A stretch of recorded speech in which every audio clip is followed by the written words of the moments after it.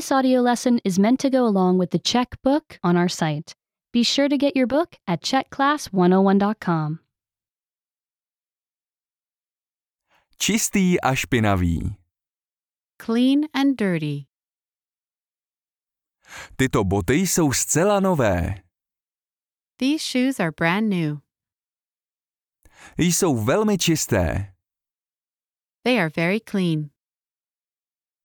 Tento pes je také velmi čistý. This dog is also very clean. Toto tričko je trochu špinavé. This shirt is a little dirty. Není moc špinavé. It is not very dirty.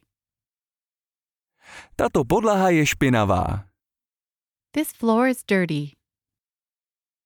Tento vůz je velmi špinavý. This car is very dirty.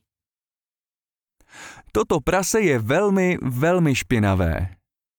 This pig is very, very dirty.